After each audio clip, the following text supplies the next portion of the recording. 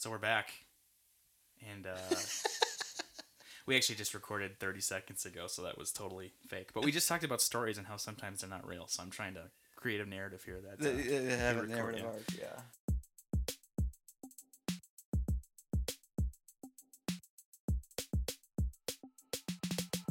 Anyway, what you been watching lately on Netflix? Well, we talked about. Well, this wasn't on Netflix, but I've been in a little Or documentary. maybe I kick. should broaden it. Streaming on demand. Yes. Television. This Yeah. I think it's on the other documentary we talked about on the previous podcast, the Bill Murray documentary. That's on Netflix. That's on Netflix. Yes. Yeah, you can Yeah. find that on Netflix. But then there's also a documentary on Amazon Prime or streaming video or whatever they call it, Yep. called Generation Wealth.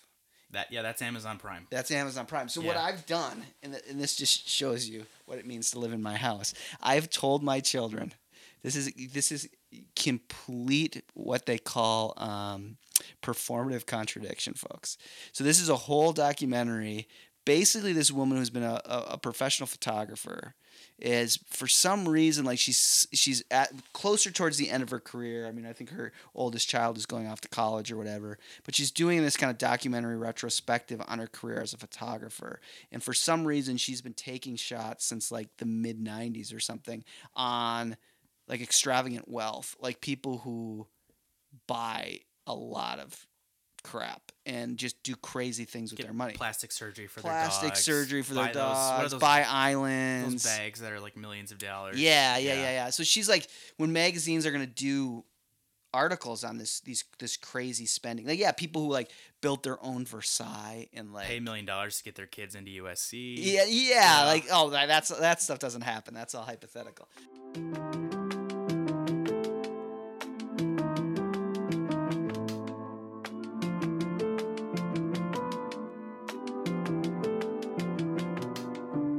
So this whole thing is about this extravagant wealth and how much money has become what we call the summa bonum, like the highest good is to be able So to was that buy. a little Latin you threw in there? Yeah, man. That's pretty yeah, good. Yeah. That's Thank good. you. Thank you. Yeah. Yeah. All right, you can edit that part. Okay. But that's the whole point of this thing. So I want my kids to watch it because I want my own children to kind of wrestle with, like, what is a good life? What does it mean to live a good life? Which I think is something we should, continue to talk about. And I told them, okay, if you watch this and you write a paper, like, just two questions. One question: what is this? What are the people in this documentary saying a good life is? And what do you think a good life is? So I said, you need to write that. But the only way I could get them to even entertain the idea, which they haven't done yet, was to give them $25 if they would do it. Yeah. So I had to pay them hard, cold cash to get them to write a piece on why having your sense of the good life as being super wealthy and being able to buy as much shit as you want is not a very good life. But it was a really fascinating film to me, and I think I'm going to have students in my class watch it and actually write those two questions. So if I can't get my kids to do it, I'm going to make seminary students and then do it. they'll pay you to do it. So that's that's right. That's the beauty of it. It makes much more sense. Yeah.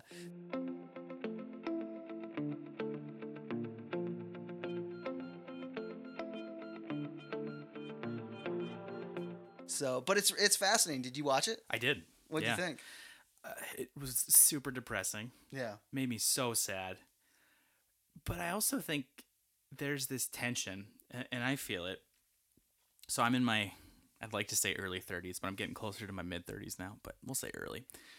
And we have friends now that have been established in their careers for a while, and they're starting to buy really nice houses. And drive really nice cars and take these just incredible vacations. And for me, there's kind of this struggle because I want to say, oh, I'm so beyond that. Like, I know what a good life is. It's about family and relationships and love, and money doesn't matter. But then you go on Facebook and you see, I'm out snowblowing, and then my snowblower breaks, and then I go on Facebook later that night and my friend's in Cabo, and it's like, oh, maybe having a little money wouldn't be that bad. So, I feel conflicted because I'd like to say that I'm beyond all that, but there is this side of me, I think, if I'm being super honest, that would love to be loaded. That would love to be, that's the hard thing. But it was interesting. I think that question that you raised, though, of what's a good life. I mean, that's been haunting philosophers since the beginning, and I think we're wrestling with it right now as a society too. Right, and I think this is one of the things, a thread running through these podcasts is thinking about Charles Taylor's thought, and one of the things that Taylor wants to get at is this sense that everyone, to think about how people act within the world or how culture is even formed, you can't disconnect people's assumptions about what is good from that. That our sense even of ourselves is embedded in certain forms of what we think is good. And so it's fascinating to watch that documentary because you can just become a hater of people. Like you can become totally misanthropic by watching it. Just like, I hate people, these people, and particularly these kind of people suck. But when you have a common human experience, like, no, we all live out of some sense of what it means to live a full life. We all live out of some sense of what is good.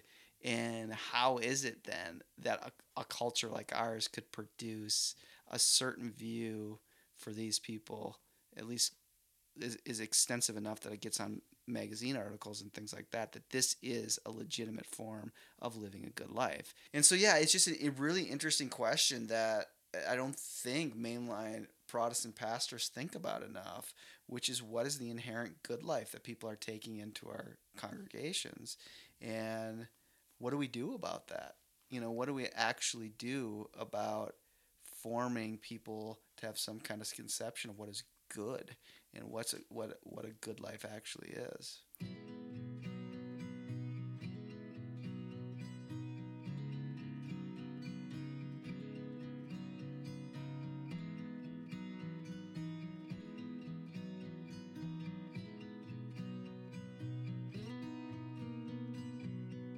I want to bring it back to that paper that you had your kids write, or maybe you're gonna have your students write. Yeah. What would you write? Gosh, that is a really good question. Well, I think as like a committed Protestant, I would want to echo something Pauline, where the good life is something like Christ and Him crucified. But for me, then the good life has to wear some kind of marks of being connected to something bigger than yourself, that even leads to some kind of sense of sacrifice. So there's a way that I would want to frame the good life as having some kind of kenotic disposition, that leads into an experience, a shared experience of personhood, which, I've, in my book, Faith Formation of the Secular Age, I call hypostatic, this kind of experience of personhood that leads to some kind of level of transformation, that the good life has to take that shape. So for me, the good life is having a story that pulls you into that. The good life is having some kind of transcendent referent where you feel connected to something bigger than you, that leads you to sacrifice, that leads you to see the good, as some kind of experience of personhood that ultimately has its fullness in Jesus Christ, which then comes in a very opposite way too. Then that's why it's kind of kenotic, that it comes backward, it comes in humility. So yeah, a good life to me does. I mean, to be really practical, kind of even in our social media world, the good life wears the marks of humility and mercy, and I think these are certain virtues that aren't upheld very much anymore.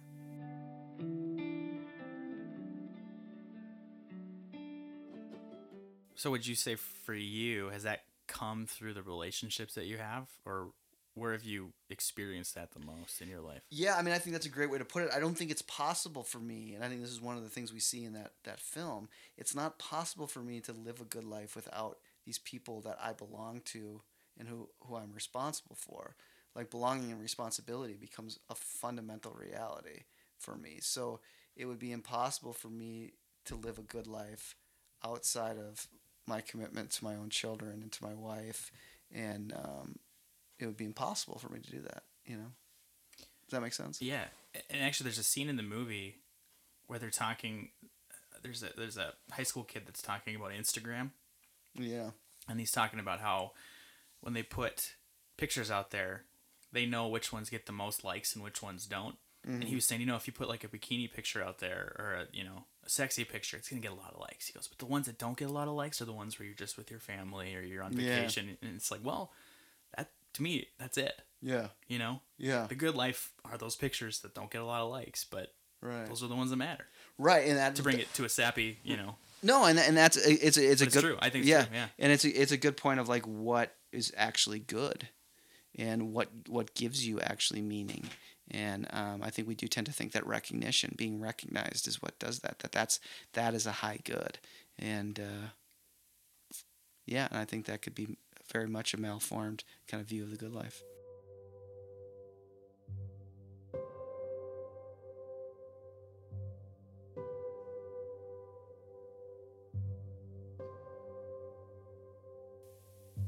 So I guess what I'm thinking too is we've talked about this before.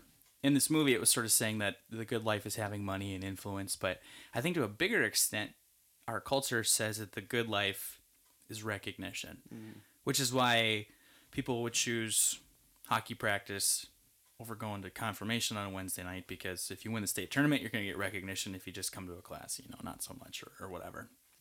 So I guess my question is, if we're claiming that the good life is something other than recognition, recognition's important, it gives you identity, that's all great stuff, but the good life is something more than that.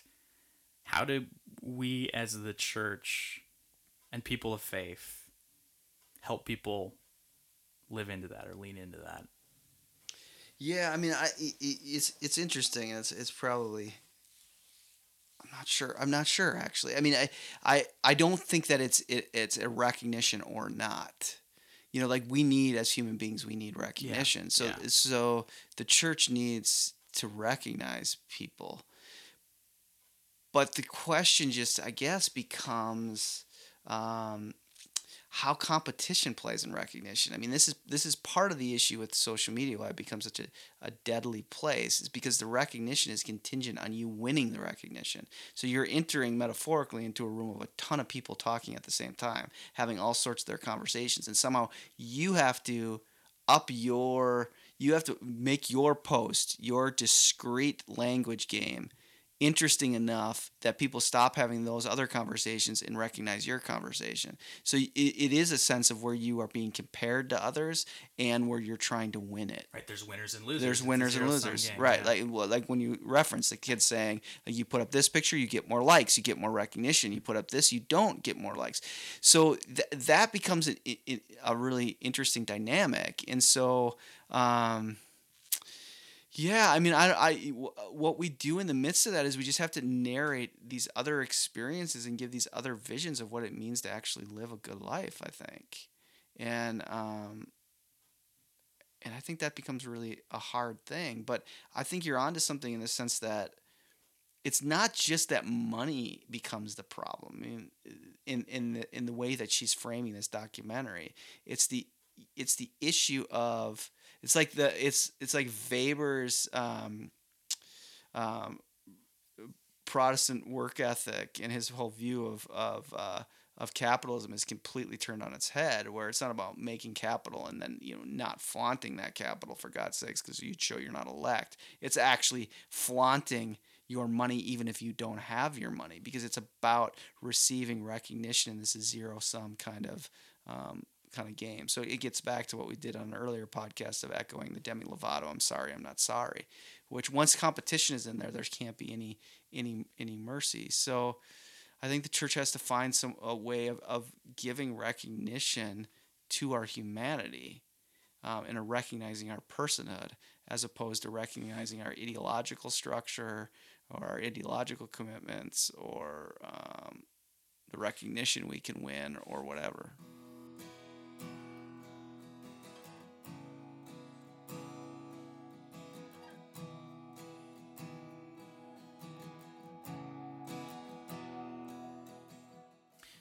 And that's the trick, because it's so hard. I mean, I know we're both kind of in the youth ministry world to some extent, and I sit here in my 30s and I think I know what the good life is. But if I go to like a 14-year-old and say, I think the good life is on a Friday night putting my kids to bed and making popcorn, right, and watching a movie with they're going to be like, that sounds terrible. So I mean, it sounds terrible to me listening to you talk about your sense of good life. It's the best. I know it's the best. The best. But No. you're living it, right? So Yeah. so the only way for me to actually have an experience of that good life is at one level is to experience you having that good life. So I have to be invited into that. Yeah. Which is a You want to come profound. over and watch a movie sometime? I mean, maybe. Not really. That's fine. But you imagine as a 14-year-old kid how powerfully transformational that would be to actually live in the rhythms of you living the good life and in your sense of responsibility and commitment being lived out within that. But then the other element of that to me really then becomes the way that kind of art plays within that, or something like kind of art plays, where it is I mean, that's what's fascinating about the documentary is that in some ways it wants to be artistic because it wants recognition, and doing something creative makes you like worthy of recognition, but it actually does the very opposite thing that good art is supposed to do, maybe, or at least historically, which doesn't open you up to really asking the question like, what is my lifetime and why do I live it? It ends up just shrinking things down to you getting your own recognition or glorification or whatever. And so I think that the point is, yeah, I mean, I guess the point in one way is to testify to how we experience the good life and saying, come and watch. You can only know this good life by watching me live it and being taken into it. And at another level, I think maybe more directly is asking them to wrestle with how these certain malformed assertions of the good life actually lead to quite dull flatness. I mean, that's what's really ironic about watching this documentary, The Wealth Generation, is that these people end up so freaking boring and almost repulsive. And yet their whole point is to use this money to prove that they're interesting people. But the deeper they get into it and the more it controls them and the more it becomes the only good worth living for, the flatter they become, the duller they become, the less interesting they become. I don't know.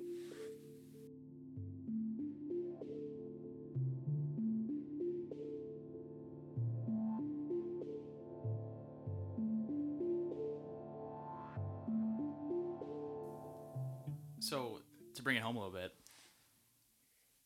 what I find interesting in this conversation is that the story of Christianity is kind of the opposite, where we talk about the good life, and you were getting at it earlier to some extent that Jesus says, okay, if you want to live, you gotta give it up, Yeah. right? If you want to save your life, you got to lose it, and Yeah. and there's that aspect of sacrifice and stuff. You already covered that, so we don't need to do it. No, but I mean that's where we've echoed before on this other podcast where Francis becomes an interesting litmus test because Francis gives up. He's got everything like the Wealth Generation. Right. He's got his own yacht. He's like totally living out the good life in quotes here, with champagne and caviar in his own Italian life back in hundreds of years ago. But he gives that all up for a different sense, a different sense of the good. Yeah. And the good that comes to him in Jesus that actually demands sacrifice and humility. And there are people within our culture who would think that that's absolutely stupid, or who would think that would be far too risky. And I think Taylor's point is that tells us a little bit about ourselves.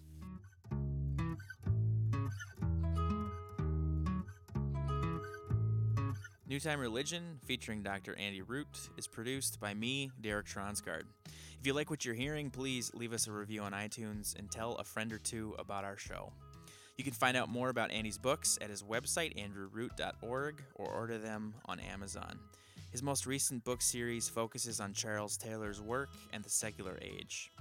New Time Religion is a production of the Alter Guild Podcast Network. You can check them out at alterguild.org. That's ALTER for other great shows. New episodes of our show in our first season will be coming out every week. Thanks again for listening. We hope you'll join us again next time for another round of New Time Religion.